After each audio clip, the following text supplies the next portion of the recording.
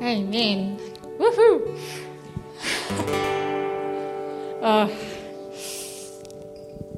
Thank you, team. That was really cool. Good morning, everyone. If you don't know me, I'm Mel, and I'm always emotional when I'm up here. So just don't worry about these tears. They don't mean much. They do, but they just expressive. Really, I'm a very expressive person, and yeah. Sorry, I'm. What just? Oh, very funny. Yeah. Haha. Okay. He knows me too well. It's all right. I'm going to get him back later. No, it's really cool. If you're new with us, welcome. I'm not biased, but maybe a little. But you are in the company of very rich people. And I can't tell you how privileged I feel to be a part of this community. And how much I learn from all of you. And it's through the simplest ways, through conversation or hearing the prayer of somebody. I honestly feel like I'm the richest person in the world because of who I have around me. And it's all of you in this community. And the love he has for his body, I value more than I ever have. So anyway, thank you for being here, and I'm happy to be here. And I want you guys to know that I never find this task. I don't take it lightly. It's an absolutely a privileged position to be able to speak His word. But I don't ever feel I'm up here to teach. It's purely to encourage. And that's just something that's easy for me to do because I can see so clearly what He's doing. And that's what I'm doing. And at the same time, I don't take His word lightly because I know I'm accountable to every word I say. And that it is tested in His pure sunlight of His holiness. And I'm very aware of that. So anyway, like I said, I've been praying for His word and asking Him, how can I serve her through your word this morning? And I believe that this is the response to that question. So I'm just going to start off. Whose kids have been taking part of the Kids on Tour at the Rock? Put your hand up, right up. Cool. Anyone else? Yep, Stewart's. Anyone else? No? Okay, yes, cool. Dean in the back there. If you don't know what this is, it's a cool evening where the youth of the Rock are going to different homes. And the homes are their parents' homes and their friends' parents' homes. And it's they go there and the parents share their testimony. It's very cool. And I'll tell you what I love about this idea and this initiative is, in Deuteronomy 6, it talks about the greatest commandment and that the Lord spoke through Moses about what He desires of His people. And ultimately, He desires a people of the commandments, which is to love Him with their whole heart, their soul, their mind, and their strength. And it starts off saying, now this is the commandment, and these are the statutes and the judgments which the Lord your God has commanded to teach you, that you may observe them in the land to which you are crossing over to possess. The land to which you are crossing over to possess, that you may fear the Lord your God, to keep all His statutes, commandments, which I commanded you. For centuries, there is a Jewish tradition called Shema. And this is a daily prayer that is contained in the verses of Deuteronomy 6, 4-9, which is love the Lord your God with all your heart and soul. But it starts off saying, hear, O Israel, the Lord is our God and the Lord is one. You shall love the Lord your God with all your heart, your soul, and your might. These words which I am commanding you today shall be on your hearts. You shall teach them, listen to this, diligently to your sons. And you shall talk of them when you sit in your house, when you walk by the way, and when you lie down, and when you rise up. You shall bind them up as a sign on your hand, and they shall be as frontals on your forehead. You shall write them on the doorposts of your house and on your gates. The Shema contains the fundamental truth of Israel's religion. So everything that Israel believes is built on the foundation of the verses 4 to 9, which is love the Lord your God with your whole heart, soul, mind, strength. Does that make sense? Okay. Shemitah, that word, where that comes from, means it's an underlying pattern, structure, a conceptual framework. A Shema provides, listen to this, the basis by which someone relates to the events he or she has experienced. So their belief has actually been established through what they've experienced. Tracking with me? Okay. I find this interesting. Deuteronomy 6 goes on to say this: when your son asks you in time, what is the meaning of the testimonies, the statutes, the judgments which the Lord has commanded you? Okay, to the parents, which the Lord has commanded you. What is the meaning of all of this?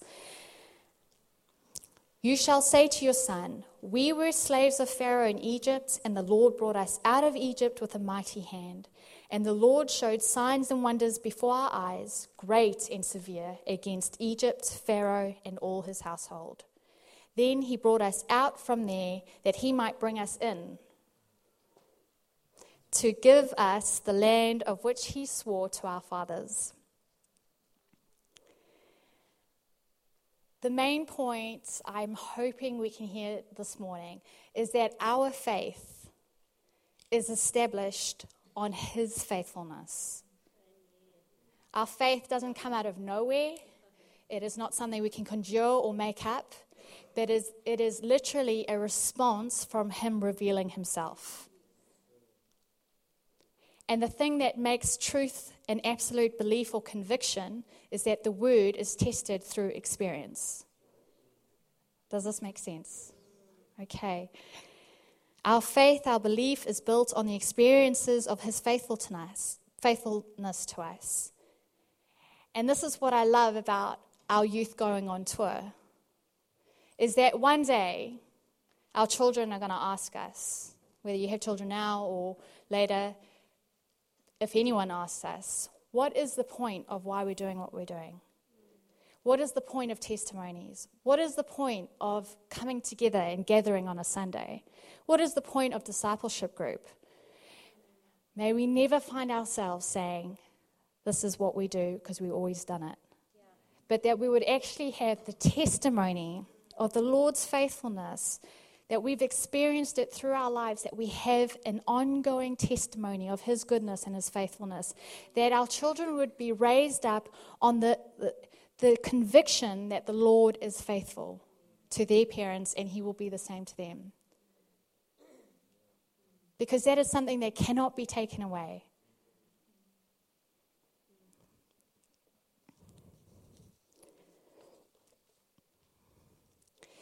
And I pray that we would be people that are able to share his goodness because of what we've experienced with him through every day, our sitting down, our standing up, along the wayside, that we would have reminders amongst us, hanging on our doorposts of his goodness and his faithfulness. The land which he brought us into operates with the currency of faith. It leaves the land of unbelief and it brings us into the land of faith, the land of confidence, the land of conviction. We leave the land of unbelief, which is bondage, and we come into the land of faith, which is freedom. To be a people of the commandments people that love the Lord with their heart, soul, and strength will be people of faith. It's a journey that begins with faith and results in love. It's a transformation that begins with faith and results in love. We don't start with loving God. We actually don't start with loving God. We are in opposition to Him. Our nature naturally is in opposition to who He is. So we don't start with loving Him or even knowing Him. But we start with faith. And we step out and we trust Him. And the more He reveals Himself to us, the more our faith grows, it is established, and it turns into love. In Ephesians 3:16 it says that He would grant you, according to the riches of His glory, to be strengthened with might through His Spirit in the inner man, that Christ may dwell in your hearts through faith. So He comes through faith and He dwells in our hearts, that you, listen to this, then being rooted and grounded in love, faith, then you are rooted and established in love, that then you can comprehend, and it's not understand intellectually, you can comprehend through experience the height, the width, and the depth of His love. And to know this love which passes knowledge, that you may be filled with all the fullness of God. Oh, incredible. You see, I've come to learn what grabs His attention. It's being in the posture of fear and reverence for Him, where I've come and I've made myself fully aware of who He is. And who I am before. And without a word, I'll ask Him to reveal Himself to me as He actually is. In His faithfulness, by His own richness and glory, by faith He grants Himself to me. By His own richness and by His own glory, He grants Himself to me. And He enters in and He settles in. And as faith activates and established through the experience of His faithfulness, then we begin to be convinced and start to comprehend His love in its fullness. The more we are convinced of His faithfulness, the more we comprehend His love for us. And the more confident our faith becomes. Where it is established and built up, and then we begin to love Him. And then this vessel, your vessels, the vessels in front of me, we come into the fullness of God. It's stunning. Faith is an inward confidence, an assurance, trust, and reliance in God and all that He says. And remember that faith comes from hearing. The fact is that until a person humbles himself, we can never receive the grace of God, which is a gift, and that He gives to those who are humble and of a contrite nature. Isaiah testified of this by writing, "This is the one to whom I will look." This is the one that the Lord got His attention on. Is he who is humble and contrite in spirit and trembles at my word.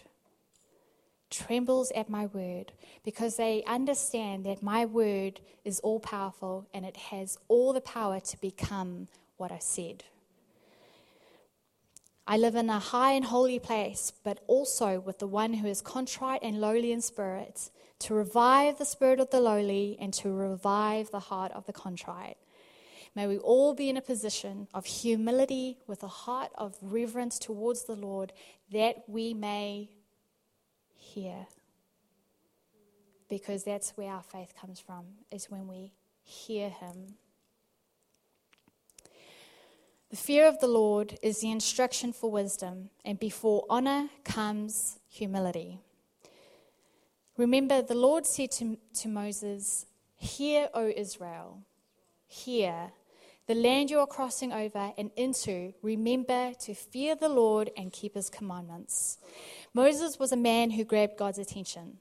It says he was the most humble man on the earth. The beauty of this exchange I find with Moses, and when the Lord revealed himself to him through the burning bush, is how the burning bush grabbed Moses' attention.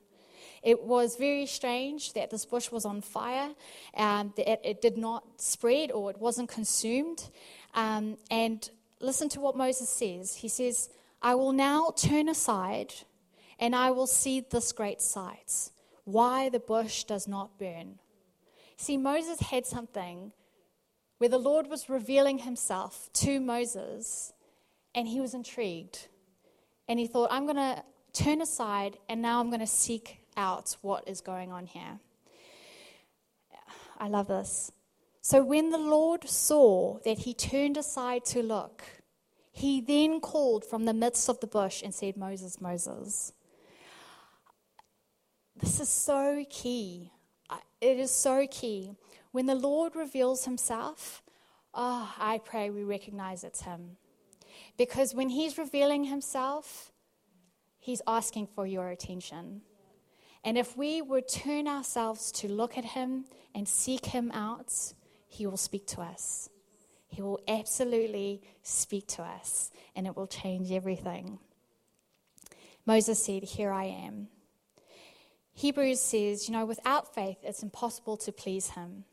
For he who comes to God must believe that he is, and that he is a rewarder of those who seek him. Goes on to say that the Lord said, don't come any closer. Take off your sandals, for the ground on which you are now standing is holy ground. I am the God of your fathers, the God of Abraham, the God of Isaac and Jacob.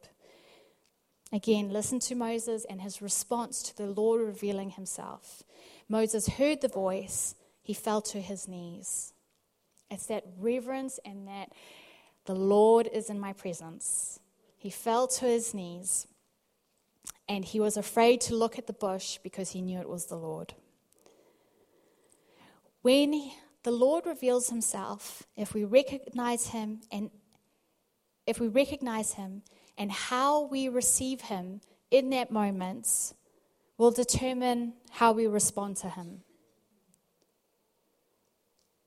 If we recognize him and we receive him, it will determine how we respond to him. And I'm going to unpack that more. As we know from Moses, as we know from here, Moses began his journey of faith. The way in which his faith was established by the faithfulness of God was through the wilderness experience of leading God's people. The Lord gave him the word to go and speak to Pharaoh. Do you remember the story? And to release the people. Moses said to the Lord, "Oh, my Lord, I am not eloquent. Neither before nor since you have spoken to your servant, I am slow of speech and slow of tongue." And the Lord schools him, and I love it. He says, and I guess it's more the heart of why he schools Moses, is because you don't believe me. You don't believe what I'm saying. It's not about what you can do or you can't do, but it's who's asking you to do what you're doing, right? Because he is asking Moses, by revealing who he is, he's asking Moses to trust him.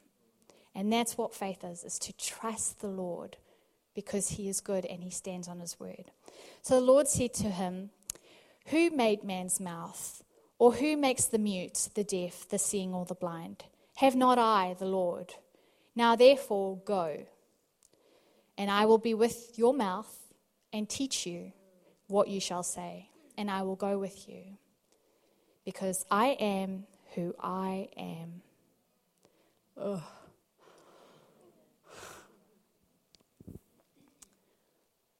I am who I am. It is so self-aware, isn't it? The confidence and the all-knowing, all-powerful, I am who I am.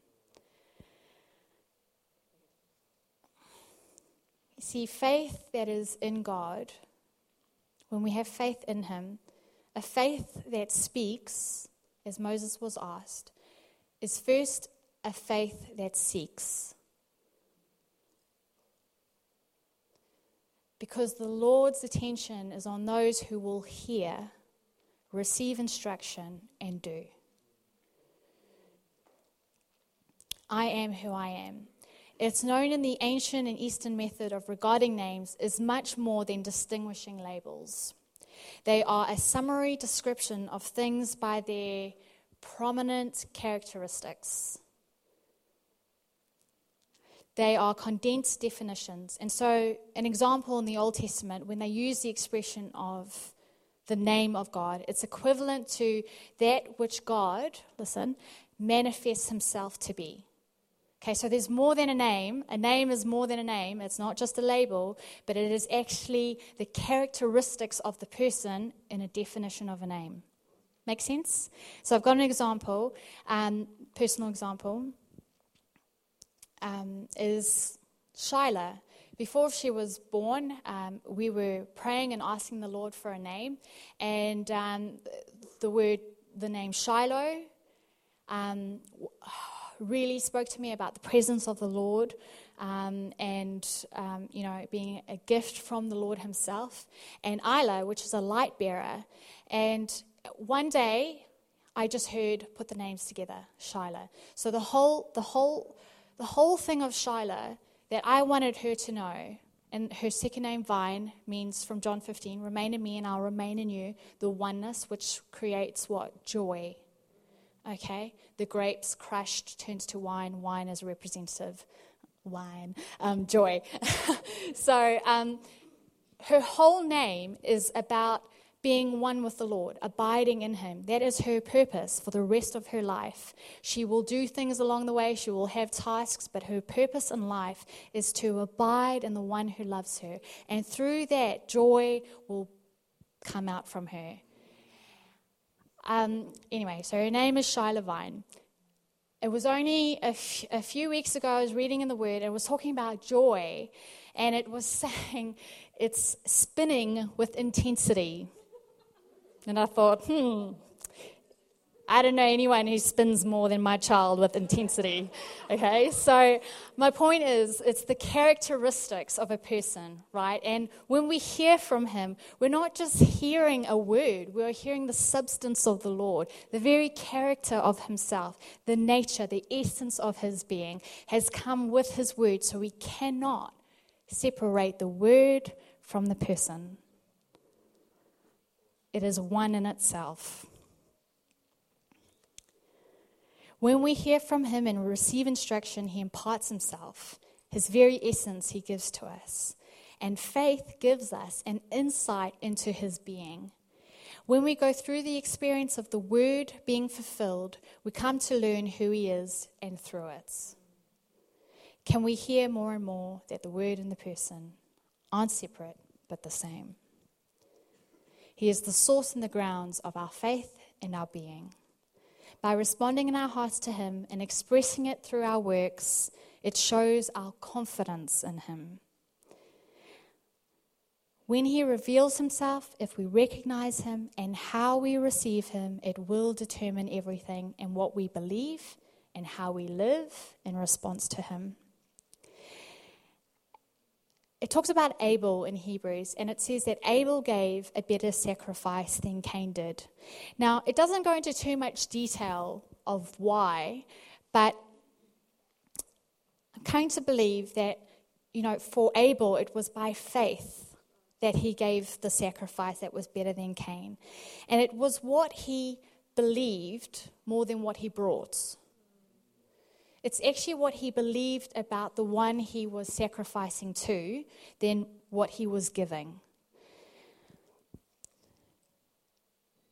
And this is what God took notice of. And we still hear about Abel because it approved him as righteous.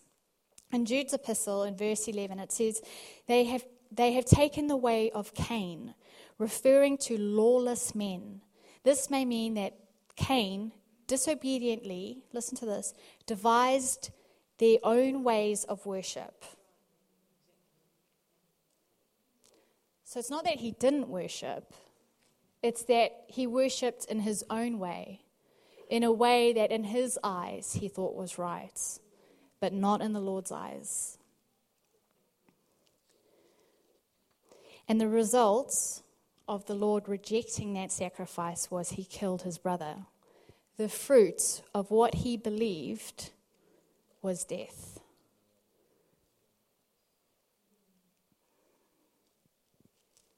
This is my point about how we receive him will determine how we respond to him. Because if it's truth revealing truth as he is, and the way he reveals himself, we receive it, we will respond to truth as he is.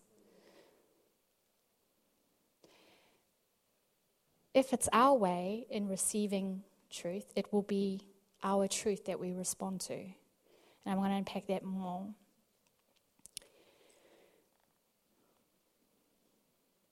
If indeed you have tasted that the Lord is gracious, when we have tasted his grace, we are gracious.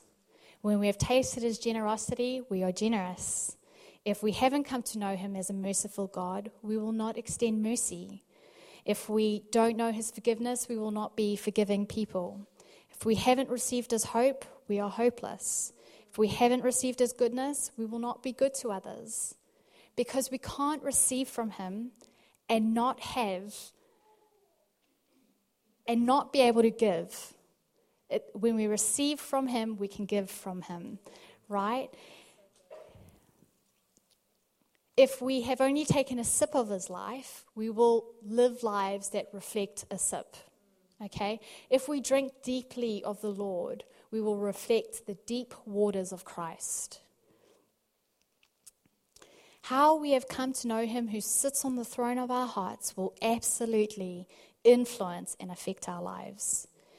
Abel and Cain are representations of two responses to truth. Okay? Two responses to truth. The way in which they worshipped the Lord, one by faith, was in response to who he actually is, and one of unbelief in who he is not. His way will lead to his truth, and our way will lead to our truth. Okay? Jesus says, I am the way, the truth, and the life. So my question that I've been asking myself is, in what way did I come to know truth? What way did I receive the word? Was it through the Lord manifesting his character? Because we know that the word and the words aren't separated. Because if we have found truth, we have the life. And we will know the way.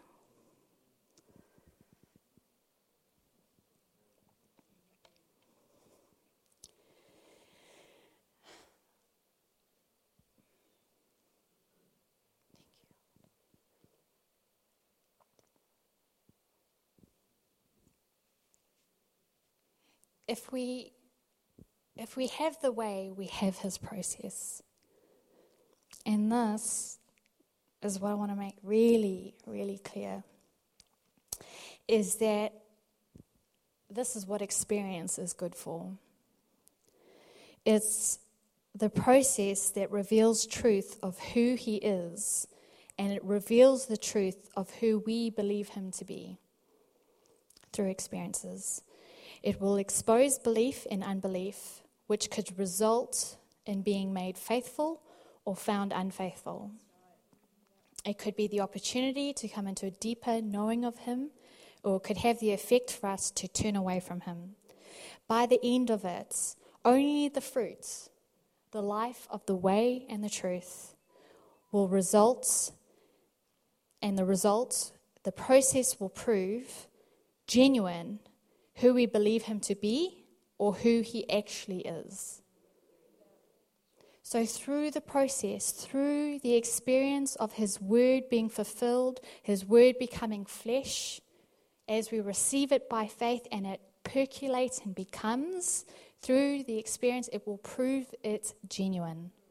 It will prove his faithfulness, and at the same time, it will expose whether there is belief or unbelief, for whether he actually is or who we believe him to be, that is not. It will test our faith and prove his faithfulness. But the way will lead us to the truth. Okay? Again, the way, the truth, and life cannot be separated. What method is most reliable to come to a conclusion on anything in life? Right? What's the best method? Just throw out something. Experience. Great. The strongest tests are experimental. Any psychologist, scientist, whoever will tell you this, that to come to a conclusion, the strongest test is experimental. Okay?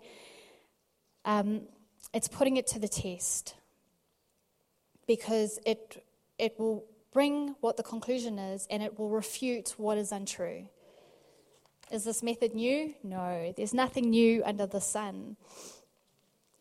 King Solomon in the book of Ecclesiastes. Has anyone spent time in that book? Oh, goodness, it's really interesting, isn't it? And it can be a little bit like a bit depressing, because you think, well, what is the point of life? Because everything's vanity, everything's wasted, everything's gone. But the beauty of that book is, King Solomon was the wisest man, wasn't he? He's known as being the wisest man.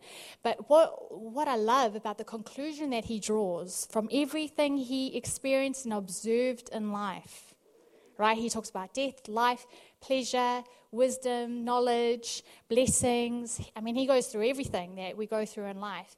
And what he says is the conclusion of life is this: man's all is to fear the Lord and keep his commandments.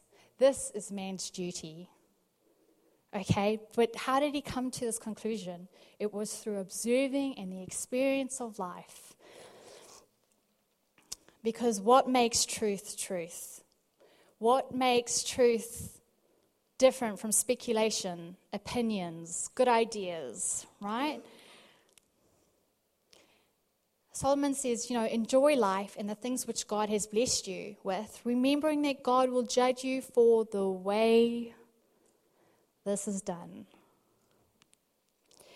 For every true believer of Christ, I believe we must be on the quest for the way, the truth, and the life. To say we have truth yet don't demonstrate the life of truth, I would question the way we received truth. Because let me unpack what I think the life of truth can look like. Life of truth is one that is steadfast, it's certain, restful, faithful, enduring, loving, gracious, disciplined, submitted, purposeful, hopeful, joyful, gentle, piercing, confronting, and truthful, to say in the least. The Lord revealed to me his love and faithfulness towards us as his people through his word. And he revealed this through Christ's life. And he took me on this journey of watching, through the word, how Christ, being faithful to his Father, was faithful to us.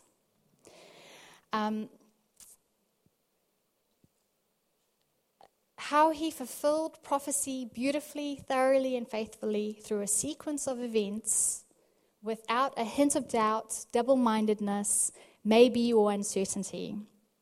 When Jesus was baptized, he came out of the water, and it says a voice from heaven came and said, "This is my beloved Son, who I am well pleased."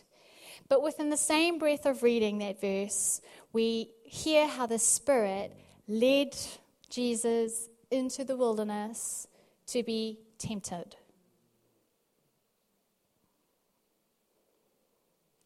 Just after he was baptized, and his Father spoke on high, gave him the word, he received it, the beloved Son. He was now taken into the wilderness to put the word to the test, to reveal the Father as faithful and the faith of Christ because of his response to the enemy, right?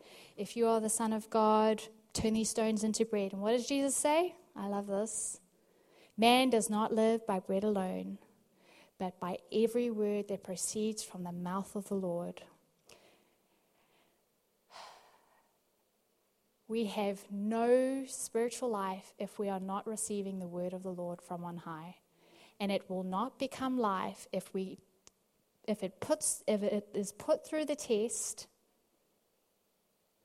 how we received it will be proved genuine.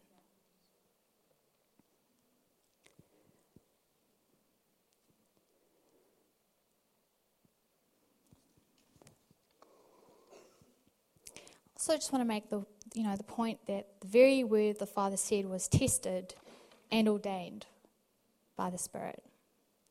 It was allowed. It was permitted for the very point that the word would be made truth and a conviction. What if Jesus' faith was not established by the faithfulness of his Father? It would be terrifying to think that if Christ approached the cross as, I think this is the will of God. I think this is what my Father said. What if he didn't say this? What if I'm laying my life down? Can we imagine, if he was uncertain and wavering about the word of the Father? Where would we be, right? The effect on us, where would we be? And what if he walked on the earth unsure about the promise of sitting at his Father's right hand, being made king and high priest? What if he wasn't really sure? What would that look like? And what would we think about living for a God who's sort of a little bit maybe, uncertain, not really sure. But, thank our precious Lord Jesus that he is confident, certain, steadfast, faithful, fearless, selfless, omnipotent, but mostly, and I say mostly, faithful because of what that means for us. How we have come to know him will determine how we live for him. How we respond to him will be determined by who we believe him to be. Another scenario is with Mary, where the angel comes and he says to her, "You are going to have a child." And it's interesting because she says, "In what manner has this word come? In what way has this word come?" Anyway, she's in a bit of oh, really? Because he calls her favored. And it goes on to say that her response is, "Behold, the bondslave of the Lord, may it be done to me according to your word." See, the thing about Mary is that she, regardless of what this would mean for her life, in giving birth to a son that Joseph hadn't conceived, right? That the Spirit put it in. I mean, it sounds ridiculous. You're engaged and you're pregnant. What happened? Oh, no, the Spirit, put a baby in my womb. It's really? The consequences of the word, the aftermath of the word for her life could have been stoning and death. But she says, "Be to me according to your word." So whatever your word might bring, I'm willing to go through the experience, the consequences of that word, that it will become fruitful and it will prove that you are who you say you are and what you say is true. And the fruit of her womb is Christ. Stunning. Mary was certain, submitted, and confident. She had received and responded to truth, and her fruit, the life of truth, was Christ himself. Hearing him revealed, the word will endure and it will stand the tests. It will outlast the trial. It will outlive the hardship. It will praise in all circumstances because the word endures forever. Through the tests, the experiences of the word received and the truth revealed by his faithfulness, our faith in him is established. Now, I am not saying that experience is superior over the word. No. What I am saying is that experience and test will follow the word. It has to. Because if the word is to become a reality, if truth is to become life, it has to be tested. And it has to go through a physical experience for it to be a reality. Right?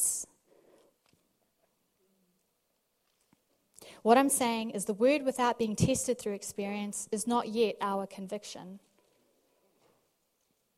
There is a big difference between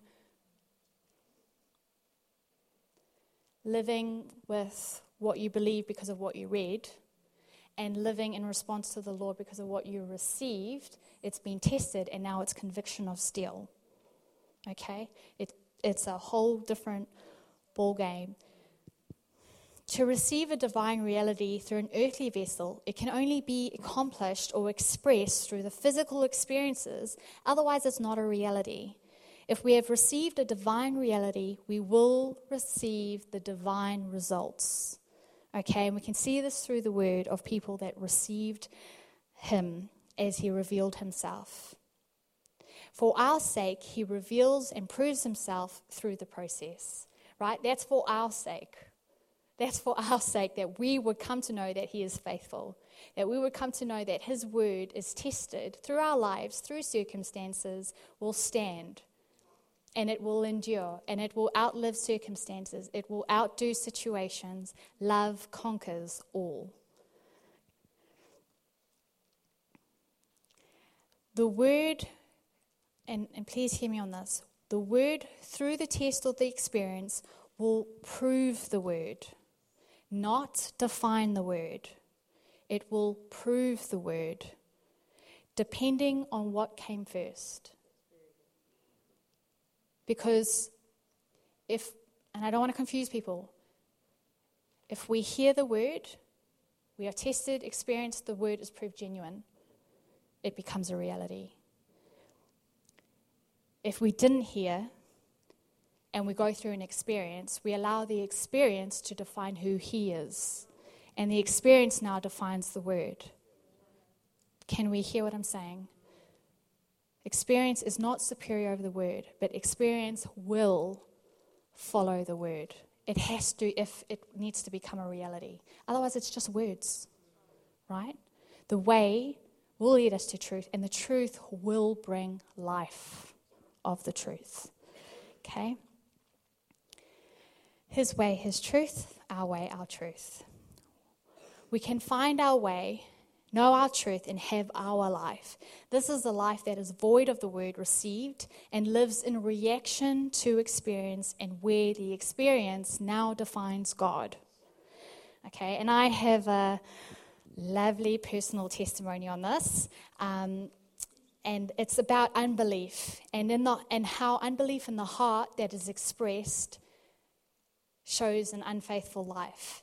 Now, I don't mean unfaithful like if you're married and you're now cheating on your husband. I mean, the fruit of that can happen, but I'm talking about an unfaithful heart that is saying one thing but against the person. And what unbelief does in the heart, it is shaky. These are the signs. It is tossed to and fro. Okay? It is without power. It is uncertain. It's skeptical. It cannot take risks. It's blind and it's anxious. Okay? It's an anxious state when we're in unbelief. When I met Kirk, I met him about 9 years ago, and I had left home. I left South Africa when I was 18, and I had traveled to 8 different places by that point. I'd worked in 2 countries and lived by myself. I was independent and was in a very secure position in life when I got to New Zealand. And from working hard, I had savings, I had traveling experience, and I had successfully lived outside of home. Just. I couldn't wait to be back to mum and dad's house, actually. But I had the work experience in different countries, and in this time, God revealed himself to me, and I was on a journey of faith. So I was quite young Christian. I just sort of come to know of the Lord, and I was sort of stepping out slowly but surely with him. But I guess what I'm saying is when I met Kirk, he was only 18. He was a spring chicken. He still is, really. He was barely 18, out of school when I met him. He was still living with mum and dad and hadn't really been anywhere other than Australia, which is next door. So it was a divine appointment how we met, and it was unusual for me to be sort of attracted to Kirk. He wasn't sort of someone I'd dated before, in a sense. Maybe it's because he was a boy and not a man at that point. But no, but he is now. Sorry, I'm not doing this really well. He's a man now, I promise, yeah. Anyway. Long story short, sorry, what I wanted to say was, at that point, we fell madly in love, but I had this underlying issue with his age, okay? Because, I was 3 years older. I am 3 years older than him, so, yeah. But what I loved about him in those early days, and still, is his confidence and his adventure for life. And when he met me, he's younger, and I'm sort of like on my high horse because of where I've just come from. And, he was so confident. He was like, girl, I will show you the world. And I'm like, you've been to Australia. Really? And, he's going to take me places. And part of his character, though, was that he's always been reliable. And anyone who knows Kirk knows this, is he is reliable, and he, his confidence, it can come across as, sometimes I'm sure, arrogant, but it's not. It's a confidence and a steadfast, because the thing about him is that he's credible, right? He's believable because he does what he says. Okay, and this is the very quality of him that I found really intriguing. And it was less than a year later that Kirk proposed. And now, even though we talked about our future, and, we were all excited, and we'd talk about children's names one day and all the rest of it.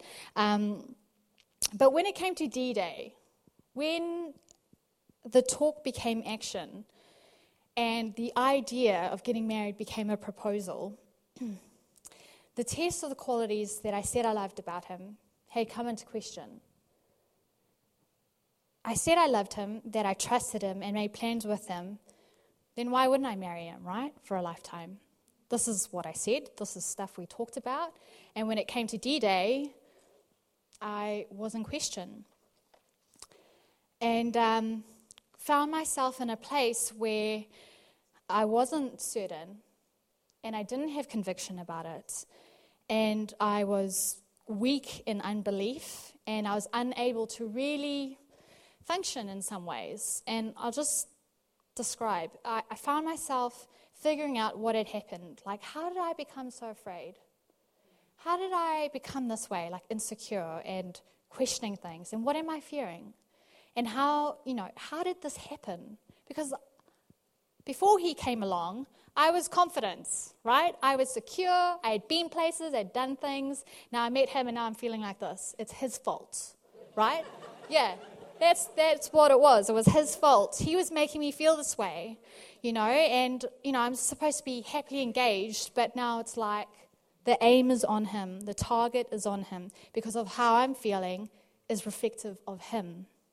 Who I believe him to be is now how I'm reacting to him.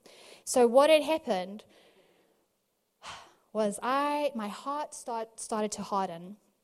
I watched him, and I started becoming cynical, skeptical about what he did, why he did it, how he did it. I wanted to find a reason to prove why I was feeling the way I was feeling.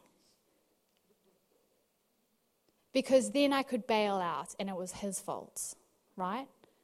If he did something, if I watched him carefully enough and he would mess up, then it proves that I'm feeling right and I'm justified for the way I'm feeling. And I had a good reason not to trust him. He was young, too immature to get married. What is he thinking? He hadn't even traveled. I was waiting for him to prove me right in my unbelief, and I was waiting for him to break my trust. Listen to this, my past relationships had proved the same things, so my fear was not irrational. It was justified. My past relationships, the experiences of it, defined it. The conclusion of relationships in my mind, the truth of relationships in my mind is from the experiences I went through. And it's so incredible because there was never the word before those experiences. I didn't have the Lord in my life. I hadn't received from him. You would think a ring on my finger would prove his commitment, right? But it just shows that a symbol is just a symbol if the work hasn't been done in the hearts. It means nothing. And that's why he wants us to be people with a heart of conviction, because we have come to know him through experience, through his faithfulness. We trust him and we love him. Poor Kirk. Really, poor Kirk. One day I was catching up with a soul sister, and I was sharing with her my biggest fears about Kirk. She called in intervention for us. And I was like, game on. I'm gonna tell him how it is, right? Her and her husband and me and Kirk, and I started rattling off why I was right, how I was feeling. The things he had done that proved me right. Now, my husband today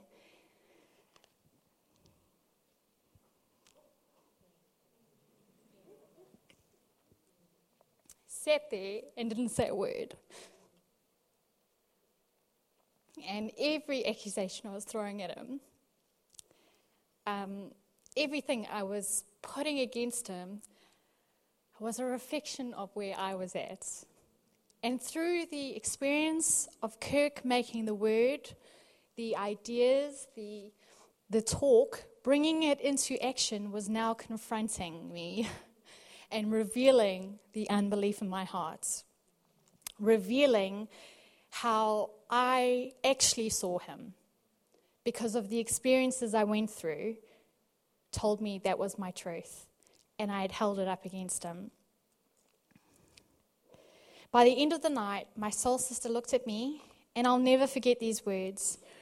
Brutally honest, she said to me, I am more concerned that you would be unfaithful to Kirk than what he would ever be to you.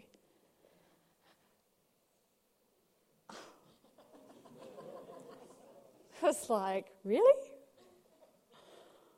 Like, this intervention was meant to be about me proving who Kirk is. And there it was. And she was absolutely right. I was shaky. I was having anxiety attacks while we were engaged. I was uncertain. My heart had hardened. I was skeptical, cynical. I was the definition of unbelief, because I allowed the experiences of my life to define everything that was coming. It defined Kirk. It defined engagement. It defined marriage. And it wasn't right. But I blamed him and I accused him as if it was him, but it wasn't. It was me. It's just that through the proposal, through him doing what he says he'll do, confronted my unbelief and confronted actually my lack of integrity to say one thing and then crunch time and I'm not actually sure, But I was a mess that night, obviously, and Kirk's faithfulness had revealed my unfaithfulness without saying a word. He acted on what he said. He took our ideas and made it a proposal into a future life together. He took our future and made it a present reality. And I was all yes to the idea and the dreams until it was in my face, knocking on my door. His confidence scared me. That's the truth. His confidence scared me. I was like, what makes you so sure? And I didn't like it because I wasn't sure. And it was revealing things in me that made him more sure, It's annoying. His certainty made me so uncomfortable. Well, what the worst was that it felt for me was that now I had accepted it was my state of unbelief, my unfaithful commitment to the words we shared, the potential promises we made that would put me in a position where now maybe he wouldn't want to marry me anymore, okay? Why would he? Why would you marry anyone who was sort of half convinced, half sure, not, uncertain, and let alone accusing you of being something, Why would you? I wouldn't. If I was honest and admitted to my state, and this is the thing, I could have carried on and be like, no, it's him. But getting to a point where someone had to say to me, you're actually the unfaithful one. And if there's any concern, it's you. Okay. So finding myself there, it's like either I admit it and go through the humbling process of approaching him and being honest with him and being okay with whether he says, actually, maybe we shouldn't get married or, let's do it anyway. But I could have gone on for years blaming him. It was him, and that's why we, didn't get married or whatever. I was broken and insecure and faithful in heart, which, could bear the fruit of unfaithfulness. Out of the heart, the mouth speaks. I decided to have an honest heart-to-heart with Kirk, and it was probably going to end in one way, and fair enough. I shared with him everything. I repented and asked forgiveness, and I acknowledged my state and suggested that maybe we need to take more time before getting married, for his sake, right? And Kirk looked at me, and with not even an ounce of hesitation or fear. Okay, now listen, he's just had a night where the girl he's asked to marry him, because he's certain, has thrown arrows of accusations at his character, at the very person he is, in front of his friends, who are, more than friends, but, to look at me and go, Melissa, I love you, and we are getting married. It was so sexy, honestly. I was like, really? It was like suddenly this boy was a man, right? It was like, and you know what it is? Listen, you know what it is? When Moses is having his moment and he's like, Lord, I can't really speak and I'm slow of this and da-da-da. And he's like, Moses, I am who I am. It's like, ooh, And that was it. Kirk was like, that's it. I love you, and we're getting married, and we'll work this out, but we're getting married, and that's it. Melissa, full name.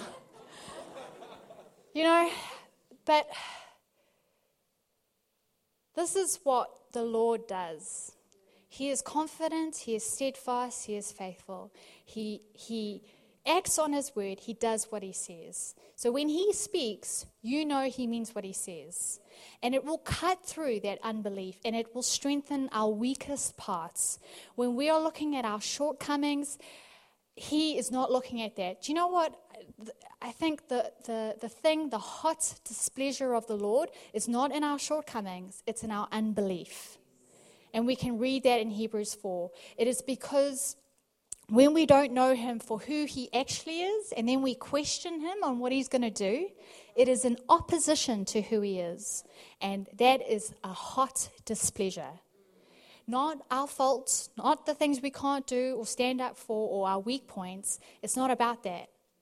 He's saying, trust me. And it will be revealed whether we trust him or not through the experiences of the word becoming flesh.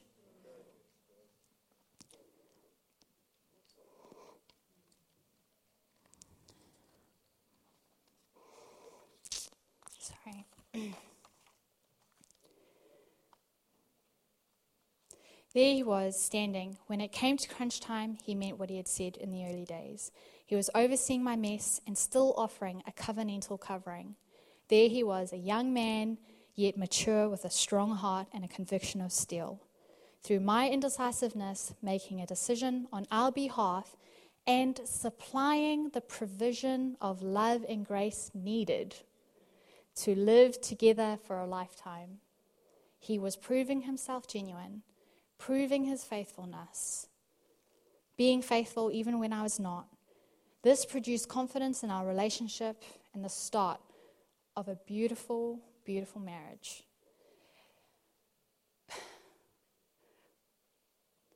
I want us to think about the things we say to the Lord or about the Lord.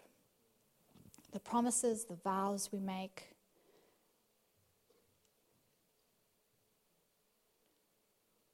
To prove himself genuine, he will test. He will allow experiences, but the word will define the experiences. The word received. Right? And it's only because he's faithful and wants to prove himself faithful. And it's through these experiences where he's proved himself faithful that our faith is established.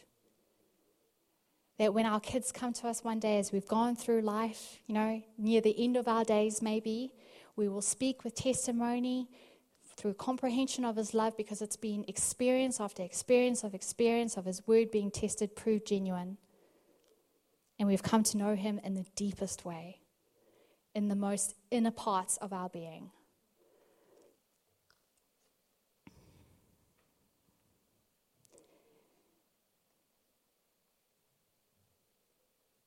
Faith tested will reveal the faithful or the unfaithful, the conviction or the unbelief. When faith is fulfilled, when the prophetic word becomes a fulfillment, then we count it faithful. That is a characteristic, not an event, but the essence of his being made manifest, that we can all our days count on. Either way, how we are found, in whatever state, there is hope. Hope to be restored, hope to be reconciled, hope to believe. He is talking about you when he says he wants to be one and share his glory with his bride, who will sit with him on his throne. Remember, we are betrothed to him. Just as Kirk and I were engaged, we are now going through the process where our word is being put on stand. Not his, because he is faithful and he will endure and his word will be fulfilled. But we will respond to him by who we believe him to be. And if it's truth, we will have the life and we will have the process.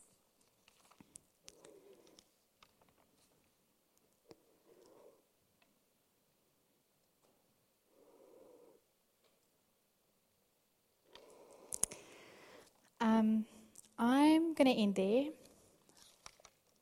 I hope I've made it very clear that how we receive him will determine how we respond to him. How we receive the gospel of John 3:16, that he laid his life down that we would come into his life. If those are just words, we are just going to live by words. If we have received it with full conviction in the Holy Spirit and the power of the Lord, we will respond and we will live in the life of that. But not to be afraid of tests. I don't want us to be afraid of tests or experiences, because it actually proves the word genuine. And it can actually result in us knowing him more, loving him more. But if we are allowing experiences to define who he is and make it our truth of who he is, then we're going to find that we're in the shallow life of the shallow intake of the word, which is unbelief. Cool, so I'm just going to end there and I'm just going to pray. Thank you for your time. Thank you for listening. Thank you. Lord, you are wonderful, and I am eternally grateful for your faithfulness, for your goodness, your steadfast nature, even your trust to give your life for us, Lord, that we can come to know you in a deep and wonderful way. And I thank you, Lord, that you are not afraid of our shortcomings. You are not fearful of who we are, but, Lord, you engage with us. And I thank you that you are pleased by faith. You are pleased by those who believe you for who you actually are, who will endure the tests and the refining, the experiences of your word being proved genuine. I pray today that we would receive you and know that you are faithful, that your word and your love endures forever, and that we are never too far from you. I pray with whatever state we're in this morning, if we are in unbelief, if we are anxious, if we are lacking, if we are feeling weak, Lord, I pray for us this morning that we would know that you will strengthen, you will provide, and you will supply every need that we have. And your faithfulness will build us up and put confidence in us if we will choose to see you for who you are, recognize you, that we would turn our attention on you, keep our eyes fixed on the author and the perfecter of our faith. Thank you for your life. I thank you for your truth, and I thank you for your way.